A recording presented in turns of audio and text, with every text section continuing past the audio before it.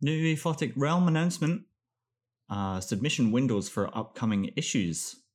Issue 10, the theme is justice. That's hard-boiled fiction with a supernatural twist.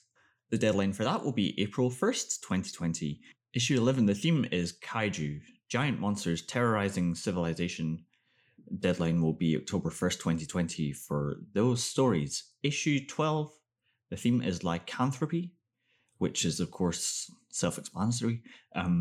It can be any type of animorph with a bloody twist. So I guess that's werewolves and Jesus, giant, I don't know. What do people turn into? Seals? I've just got a little seal on my desk, so I thought of that. I don't know. You'll have to be more imaginative than I just was. But the deadline for lycanthropy, January 1st, 2021. Good luck to everyone submitting.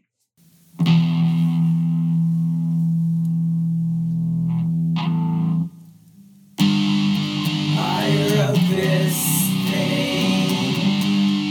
I hope you like it. Let's talk about it, yeah. Let's lose track. Losing the Plot Podcast.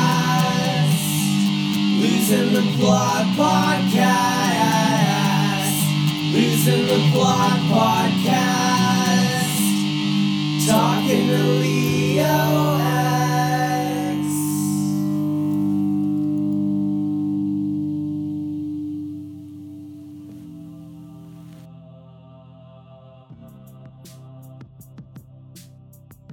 My guest this episode is Alexander Piles.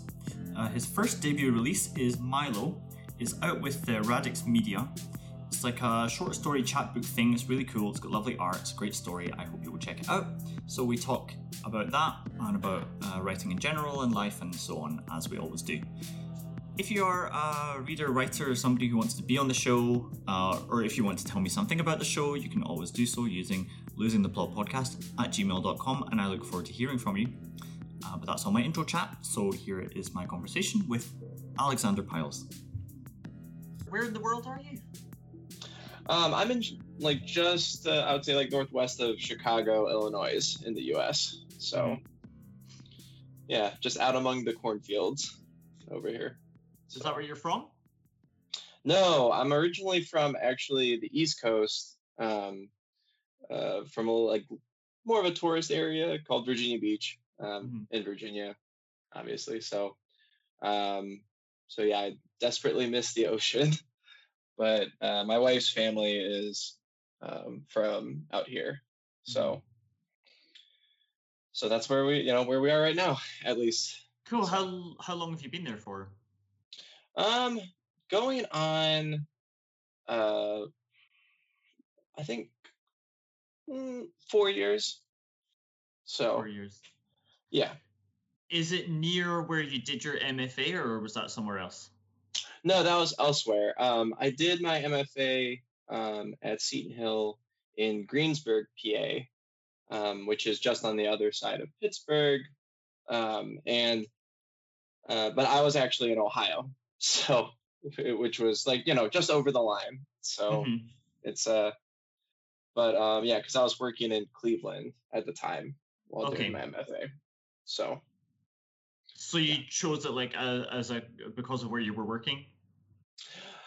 It was sort of a 2-for-1. I had a friend from undergrad who basically talked me into it because I was in grad school at the moment, and he was wrapping up his senior year of college, and I was kind of spinning my wheels. I was getting my MA in philosophy at the time, and I was like, I don't think I'm going to go into academia. And then it's always a question of well, what do you do with an MA in philosophy aside from go to law school, which I wasn't interested in.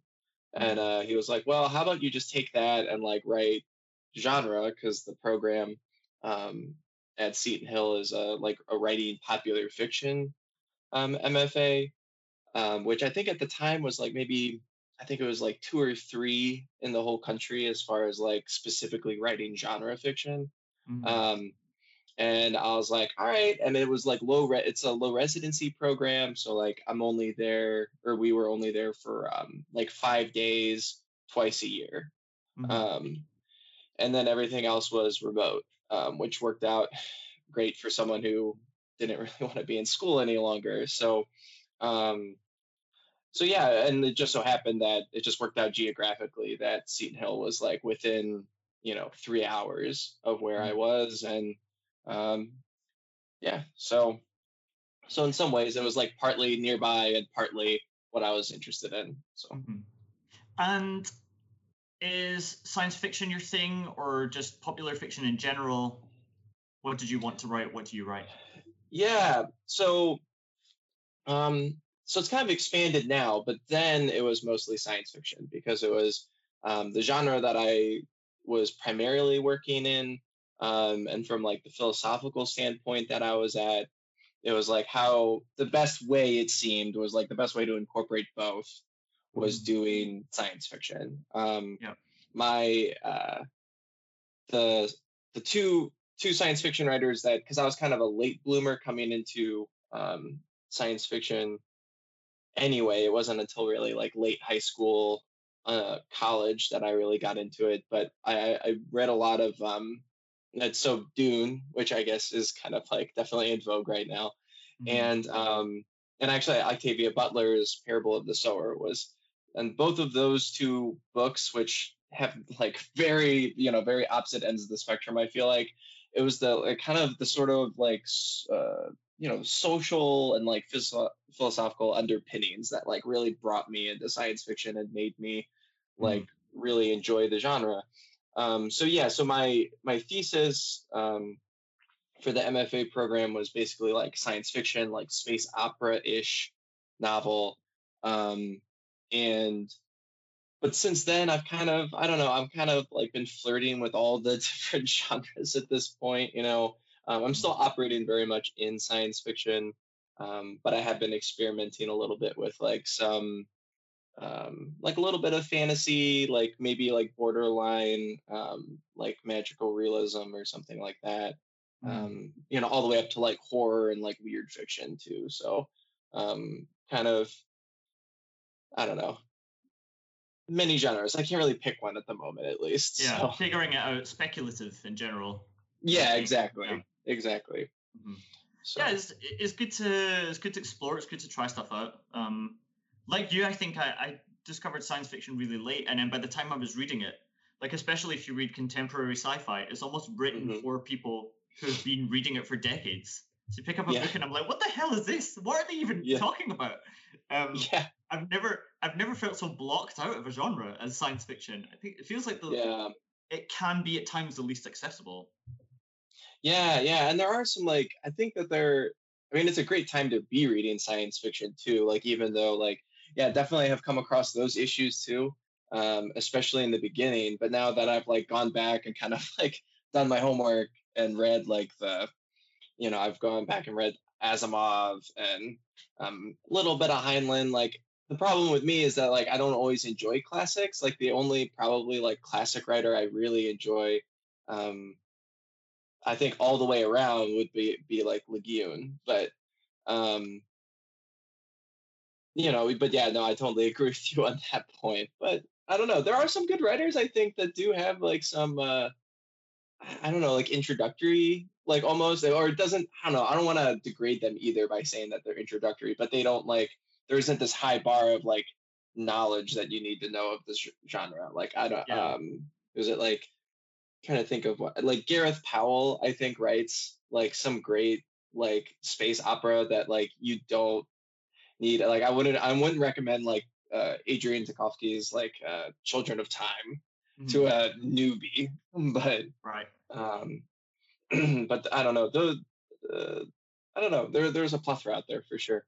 Yeah, yeah, yeah. No, it's always good to know because I think that I love science fiction. I think for the same reasons you do. It has the most Yeah. interesting philosophical questions, like um, the types of abstractions that you can make in science fiction to reflect what it means to be human. I love that. I love that so much, and like especially when you're speculating about like the directions that technology might go. Like that's the one thing that science fiction can do that other genres don't. I love that, and that's why I'm sad when people find it inaccessible, because I do too. Like I'm much. Yeah. I've got a ton of science fiction books, and sometimes I'm afraid of opening them in case they're one of those. Just that you got like a dictionary, Wikipedia, Google. Like, what the hell is this? But your first release is Milo. Tell listeners what it's about. Yeah. So Milo is I don't know. I feel like it's kind of almost a simple story to some degree, but it's so we follow Milo, who has a like degenerative disease, which will eventually like take his life, but it isn't until he has a best friend who brings to him a possible solution of not only like curing him of his degenerative disease, but also like giving him like kind of a new lease on life, which just so happens to be like a new robot body. But it turns out that the solution here might not actually be a good solution for Milo. So yeah, I think that's pretty much it.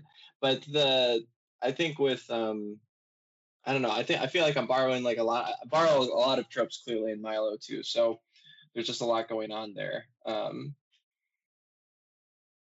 But yeah, no. Yeah, for sure. Like, was it inspired by your philosophy background? A little bit. Just because if I subscribe to any school in philosophy, which I try really hard not to, I do like subscribe to like kind of the existentialist kind of like who am I as an individual and who are people in this broader sense. And so I would say that that's probably maybe like one thread that inspired Milo. Probably the bigger thread for me was like my mom had MS growing up until it was complications with MS. She like passed away in 2016. And she was kind of the larger inspiration for all of that, channeled a lot of like what I saw of her like struggle with MS and her like struggle with being disabled and sick all the time. I channeled a lot of that into like Milo's own sort of like persona. So that's probably like the larger exploration of that. And probably more what I'm like borrowing heavily from. Yeah, I didn't know about that personal element, but now I see why you're doing that. It seems almost like you're like, without any spoilers, of course, it seemed to me that the lesson overall seemed to be that you can't escape decay or entropy at all. Right. Like there is no perfect solution. There's no like everything can fall apart. Do you agree with that lesson? Is that maybe you kind of reassuring yourself about this because this obviously wasn't available for your mother? Yeah, it's definitely, well, it's obviously like me working through my grief a little bit, but it's also kind of like trying to, I always wanted there to be a solution for her, or like a more like easier way for her to cope, because I mean MS is just sort of this progressive thing that plateaus for a while and it would get worse. And for her, like I never saw her walking ever like by herself when I was a kid, because she was diagnosed very early. I think I was like maybe 3 at the time. Wow. And then she was like using a cane and a walker by the time I could remember her walking. And then she was like using a wheelchair more in my like early teens. And then it wasn't until like my late teens going to school that she was like more or less permanently confined to a wheelchair and all of that. So I always wanted there to be like, it was always my frustration with like obviously like the healthcare industry and sort of like doctors in general, and like, and the whole superstructure that goes into that,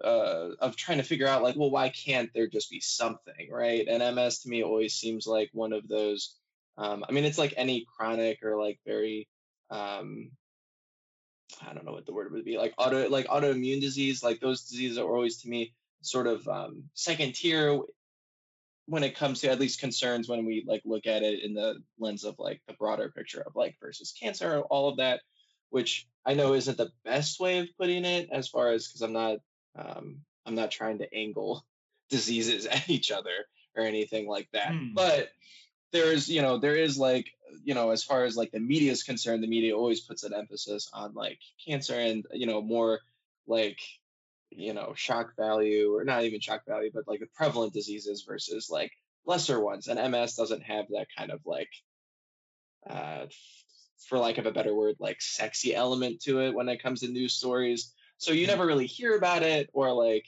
I remember growing up, my mom always had an ear out for like the latest, experimental thing or whatever. And it was always like wondering, like, all right, when is the FDA going to shoot this down? Right. Like, as far as it being approved for like actual public use. So I don't know there, because there's definitely an element of that in Milo as far as like dealing with the health industry at large, and like what doctors do or don't tell you, and um, the fallout from that, which is me kind of wrestling with it. Yeah, I want to stay away from spoilers myself, but yeah, as far as like I don't know, this overarching theme of the book, to me, it was just like strictly just trying to realize that um, you're trying to maybe write to myself a little bit. As much as my mom was sick, it was good that I was there, which is why it was so key for Milo to have like a good friend there throughout, and like to make sure that like he's taken care of and supported, and like given some sort of counter element here, because I'm always um maybe I'm a little bit, I don't know, with the death of a parent, you're always kind of like too hard on yourself as far as like, was I there enough? Did I say the right thing? There's all that regret. So it's some of that is also like being processed like throughout the book. Mhm. So Yeah, I think it's like yeah, to me there was a kind of reassuring message. It's a dark message, I suppose, but like a type of acceptance, which is that like you were always going to lose them eventually somehow, you know. Um, right. that's something you forget really, because I think that Hmm. when you experience loss, you're just like, God, this is so terribly unfair that I'm not getting them back, and it's like, well, that's what happens Yeah. eventually. It happened to you this date. It was going to happen another date, if not the one that it did happen. Yeah. Um, but God, it must have been so tough to grow up with your mother, um, like degenerating from since you were so young. Yeah. Yeah. Well, it was tough, and I'm the oldest in my family, so it was just sort of like you just had to do what you had to, and um, my dad was like around, but he was working because he's like supporting all of us since my mom couldn't work. So it was, yeah. I mean, it was tough growing up and dealing with all of that, and so I was like privy to a lot of like that's where all of this like kind of like the like sarcasm, cynicism, and sarcasm kind of comes from my mom's like worst moments, because even though like despite her being that sick, like, and I don't want to paint like a bad picture of her, obviously, but like the she still managed to find joy, and I like, and because of the like length of Milo, like, and because of the like sort of angle that I'm approaching this story from, that it's like late in the diagnosis and like late in how he's doing.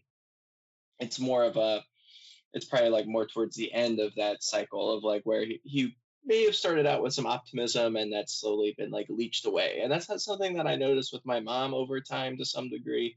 Um, and she like, I mean, she still did manage to have like bright spots throughout her day, and she knew like, what made her happy, like, and all of that. Like, um,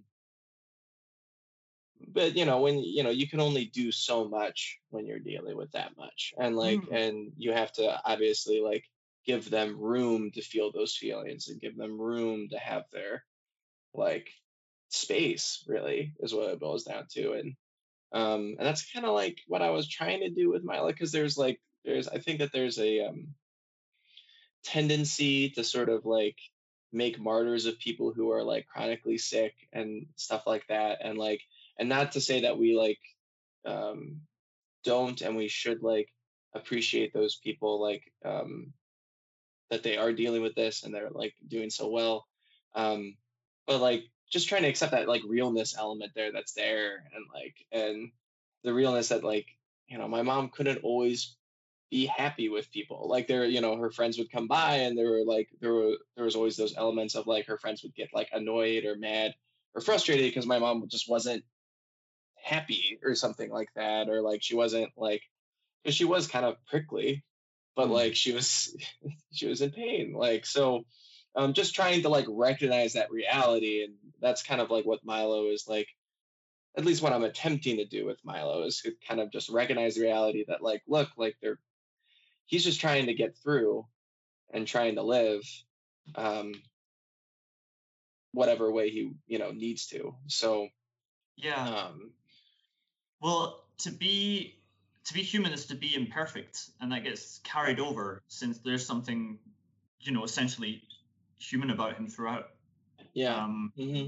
some people say that's what makes us lovable, right? Is the fact that we're imperfect, that Right.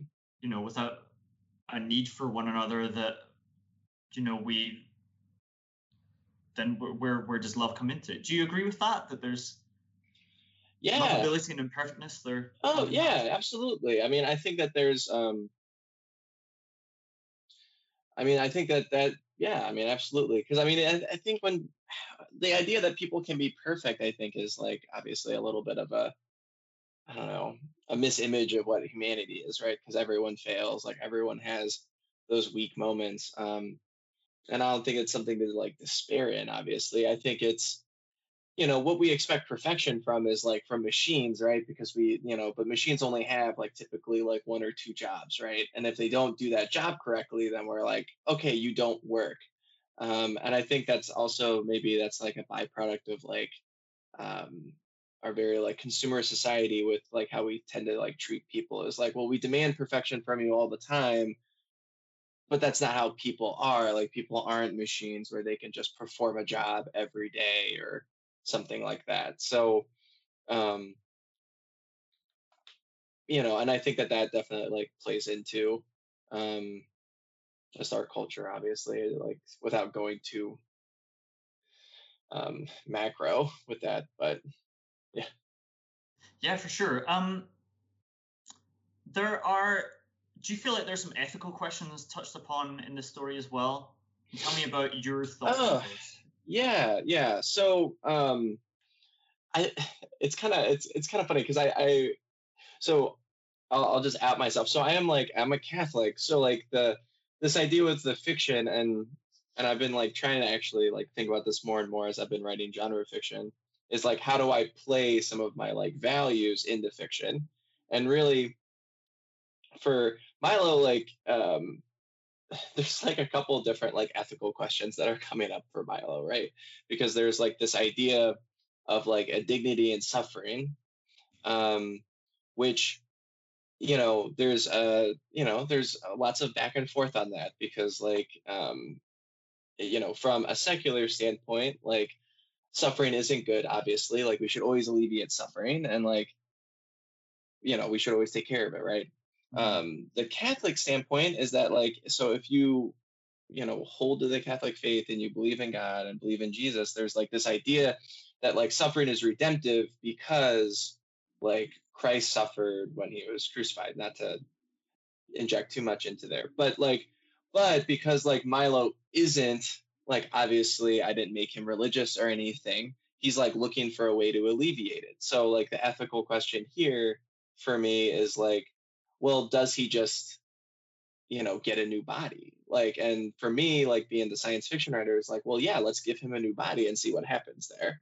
Mhm. And like, and the idea, I think, I guess, one of the ethical questions, I think what you might be like hinting to, I guess, here is like, would it be ethical to just like get rid of your old body, transfer into a new one, and that becomes you?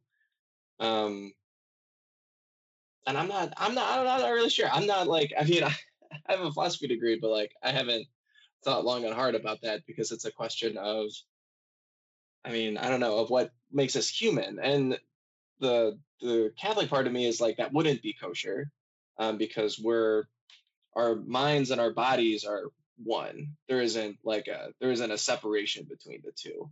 Mm-hmm. So this idea of like getting rid of your body is an issue as far as like it would be like technically immoral from Catholic standards, but exploring it from Milo's take to me was just sort of like, well, what does, is this new body a true solution to what Milo's trying to get away from, as Mhm. far as like getting away from the suffering and his like, impending death, basically, or like his much sooner death versus what. And I know this is something that a common request I've gotten from readers of Milo is that they want more, or they want like an expanded edition or something to explore that question a little bit more, because I don't necessarily like do all of the world building in Milo to sort of like be like, well, like what's going to happen as far as like what's the longevity question, what's the end goal of all of this, like how is he going to function in society as a robot, like some of that I don't get into because I'm just strictly just trying to explore like his experience in a new body and what does that do. Mhm. So I don't know. I think to me that's probably like the principal question for me, at least, without getting into like spoiler territory. But yeah, I mean, I don't know. It's kind of a question of like what would you do in that situation, I guess. And I feel like most of us might take the machine body question, like we might take it because like that's just, I feel like humans we don't like to suffer, right? And if there's an idea to get away from it, right, that would be possible. I always hoped that there would be some sort of like exoskeleton for my mom down the road or something like that, so that she could like move around. So I don't know. Was that the ethical question you were thinking of, Leo? Like, Yeah, I know exactly. No, Yeah. I wanted you to discuss it because I know also that you are Catholic. I've seen you posting about it and so on. Yeah. So I wanted you to explain it from your perspective. So it sounds like Yeah. if you had this chance, you would say no on the grounds of your faith. I mean, probably. I mean, it's a kind of like, it's one of those questions.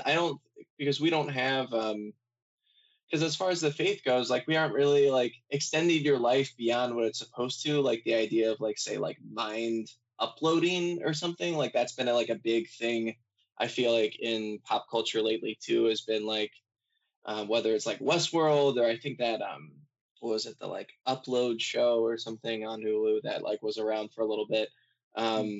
Like the idea of uploading your mind, it's just like it's just a divorced reality of like taking your mind away from your body, because your body is you as much as your mind is, like rather than that, like rather than the Cartesian kind of dualism of like mind versus body.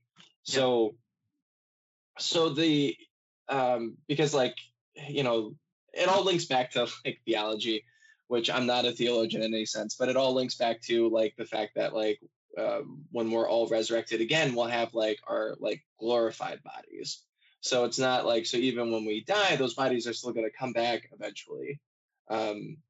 So so it's not, I don't know, I feel like there's I don't know, there's a tendency to like, at least from maybe mainstream culture, to view Catholicism as a very like more like spiritual thing, or like it's much more, but like it's very bodily. It's like very, in some ways, like kind of gross with like how bodily Catholicism is, especially when you deal with like some of the saint stories and like and some of that. But for me, like fiction, like as a Catholic, like fiction for me is just like this playground to play around with some of these like ethical dilemmas, because like while it might not be, my characters might not be like following my Catholic theology, I like to think that I'm bringing that lens into the story so that I can sort of like, okay, let's like explore this from this viewpoint and take it to the end or whatever. And see what happens, right? Because for me, it's not really a question of like, I never wanted to write.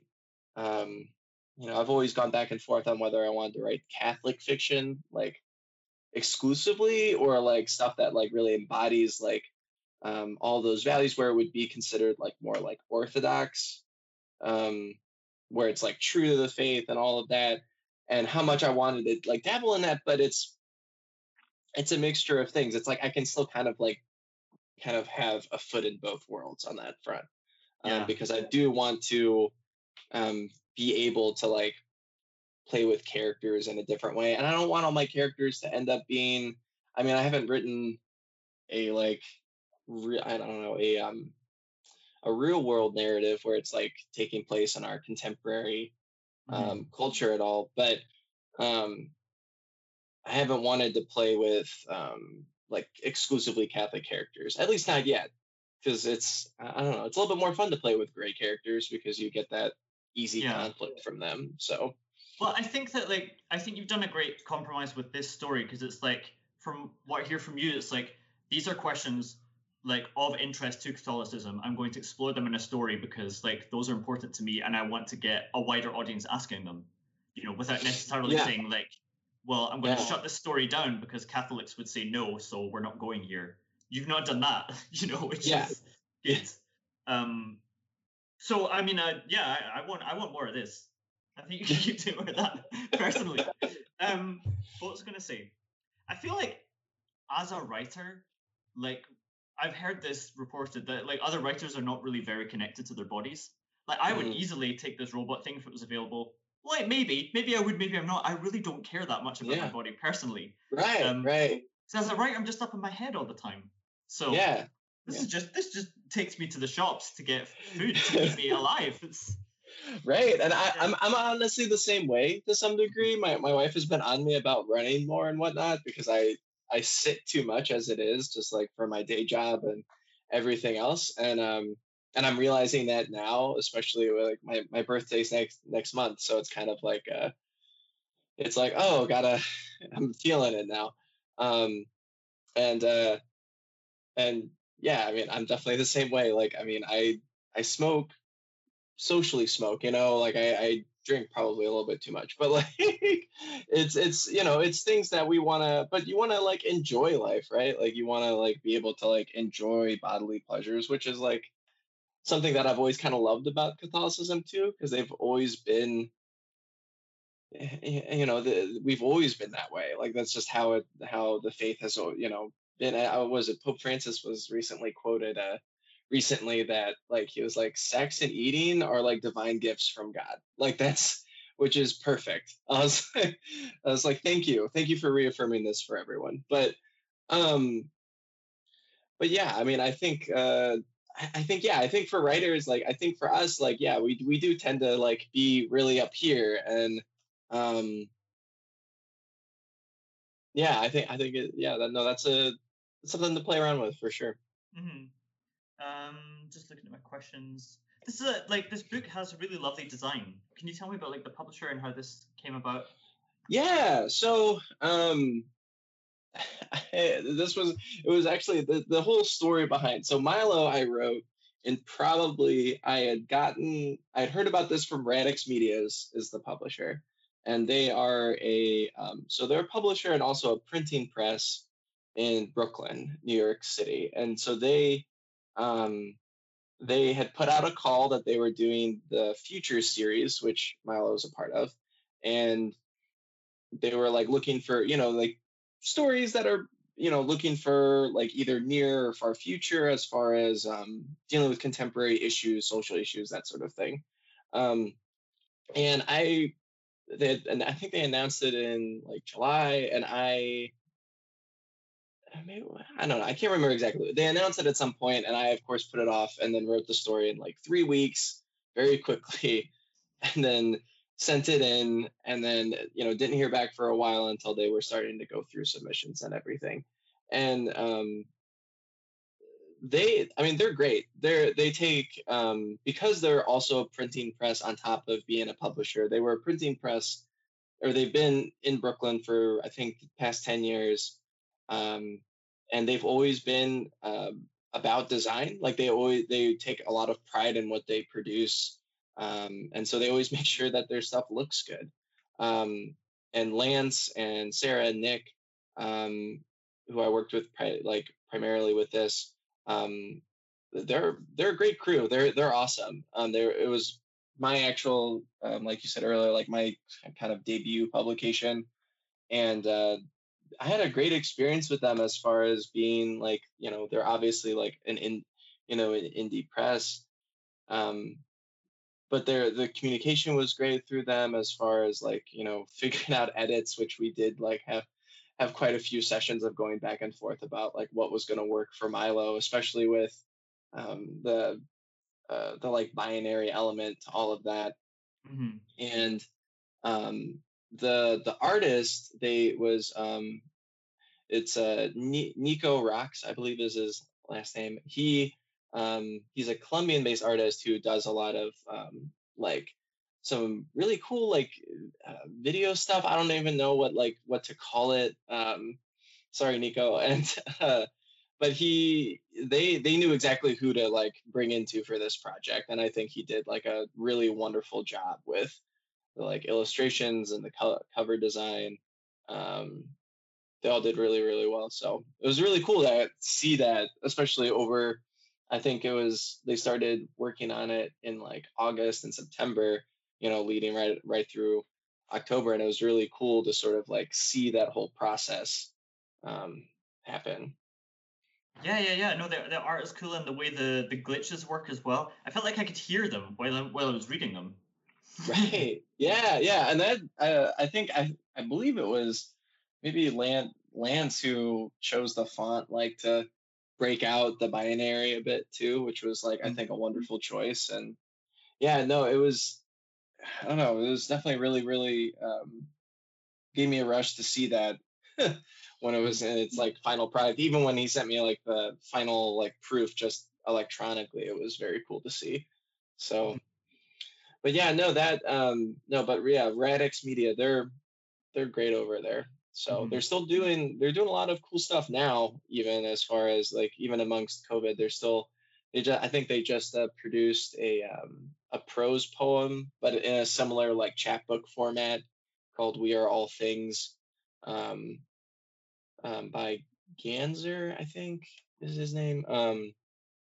So yeah, no, it's cool. I think the Future series was only like maybe their second publishing endeavor, because they had published a collection of like short essays or like short like poems and essays and other things. The theme was grief, but they had published that the year before. So because I think they just started the publishing endeavor like maybe 2 or 3 years ago. So yeah. Cool. And what is next for you? What are you working on? Do you have any more publications coming? So I don't have any more publications coming, sadly, at least right now. Oh, me neither. I've got an inbox full of rejections. Oh my god. And they seem to be getting more brutal over the years. I thought it was getting better. God, I'm just making people angrier. I should just quit, I think.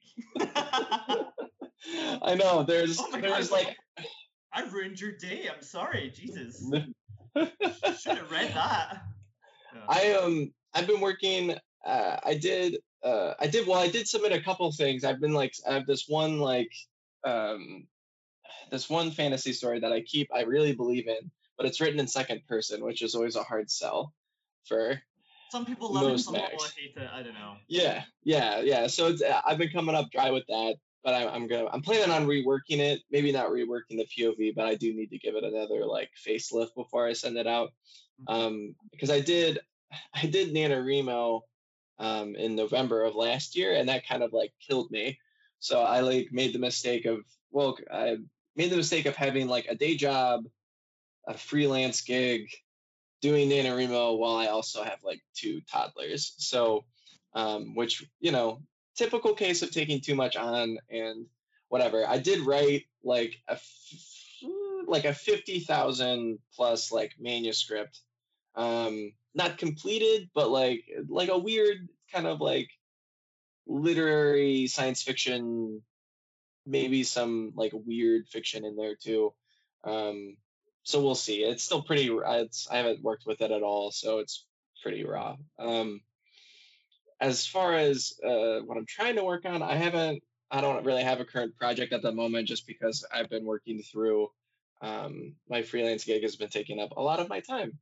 Mhm. So and we have personally, well, my wife and I just have a lot of stuff going on as well, as far as just jobs and kids and everything else. So Yeah. I'm crossing my fingers, because I would love to get back into um, writing, obviously, but I'm hoping that maybe the spring I'll be getting more into it, or back on the horse, Mm. because I do have, aside from the manuscript from NaNoWriMo, I have um, my MFA thesis. I'm planning on reworking that into like still keeping a lot of the elements, but reworking it into being a more like formalized, like and publishable, like science fiction, like probably like space opera ish, cyberpunk ish kind of story. Um, so we'll see where that goes. But yeah, so more like longer projects is basically what I'm looking at. I've been kind of like dancing around doing some like shorter, like either horror fiction or weird fiction stuff, but otherwise the only writing I've been doing has just been doing like book reviews and um, stuff like that. So, You read anything good recently? mm, let me think. I did read.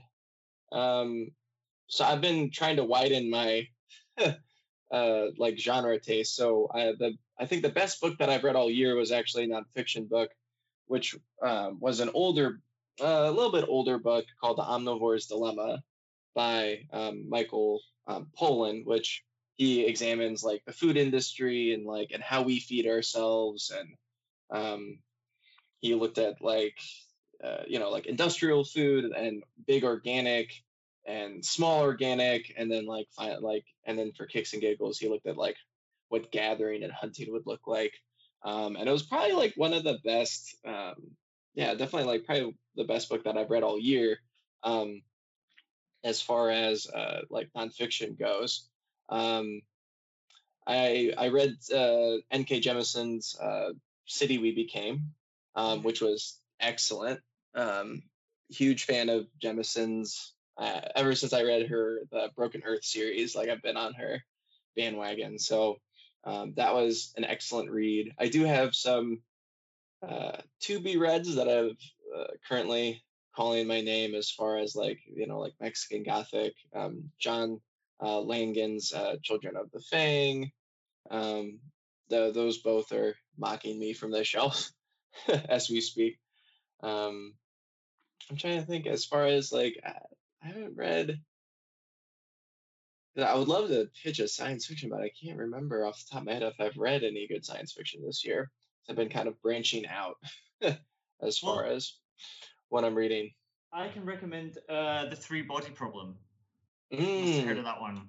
Yeah, I Oh love yeah, Cixin Liu, I think is how you say it. I love yeah, his fiction. Like it's so imaginative. It's really easy to read, but it's mm, like the ideas are absolutely wild. Um, yeah. and I'm into the second book, and he's piling ideas onto the ideas of the first book. I'm like, and then there's a third one that's even longer. I'm like, how are you doing this? It's just insane. I was kind of reading it like going, will I be able to write this good one day? Probably not. Maybe. I don't know. But I'm enjoying it.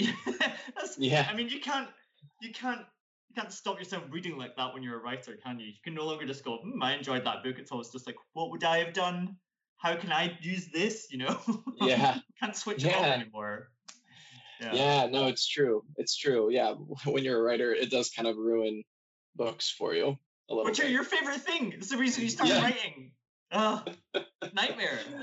I know. I know. I think I am gonna go back and read Dune before the movie, or try to. Yes, I'm So thinking of that too. Yeah. yeah. Did you 'Cause- grow up with that one? no, that one I came to very late. I read it. Probably like in high school at some point, and then reread it at some point in undergrad. Um, But I read the whole series when I was in high school for the most part. Like read all the kind of like the stuff that his son had written a little bit as far as like the house books. And then did read his like 2 follow-ups, which I think I have to reread again to like really like or read in line with all the rest to to see if they actually land or not for me. I know that there's like so much controversy concerning like what Brian did and all of those. So I don't know. They're definitely something to explore. I don't know. Actually, the thing that I've really gotten into lately have been like graphic, like comics, essentially, like graphic novels for the most part. Like I actually just burned through all the like Wicked and Divine volumes, which was amazing. Even it, despite being very like kind of everywhere, like it was just the way it ends was just so good. So now I'm kind of like on the hunt for like my next series because that's kind of how I work. Yeah. But yeah, no, those are just a nice break from like looking at pages of words. So I don't know. I'm a huge Vandermeer fan too, so I have like Vandermeer's like latest, and he's gonna like break my bank because he has the Ambergris like being re-released at the end of the year. So I'm hoping my bookshelf can take it. So nice. So what is there anything we didn't talk about? Anything we need to cover? I'm trying to think. I don't believe so. If anyone, I guess, I don't know. If anyone needs to reach me, I mean, they can find me on Twitter or find my website. But especially if they need something asked of Milo that I didn't air here. So, but yeah, no, yeah, sure. I appreciate you having me on though, Leo. This has been great. Yeah, of course. So once again, Milo is out now through Radix Media. Hope you check it out. It's a great story, a very cool book. If you want to be on the show, or if you want to tell me something about the show, whatever it is, you can always do so using losingtheplotpodcast@gmail.com. I look forward to hearing from you.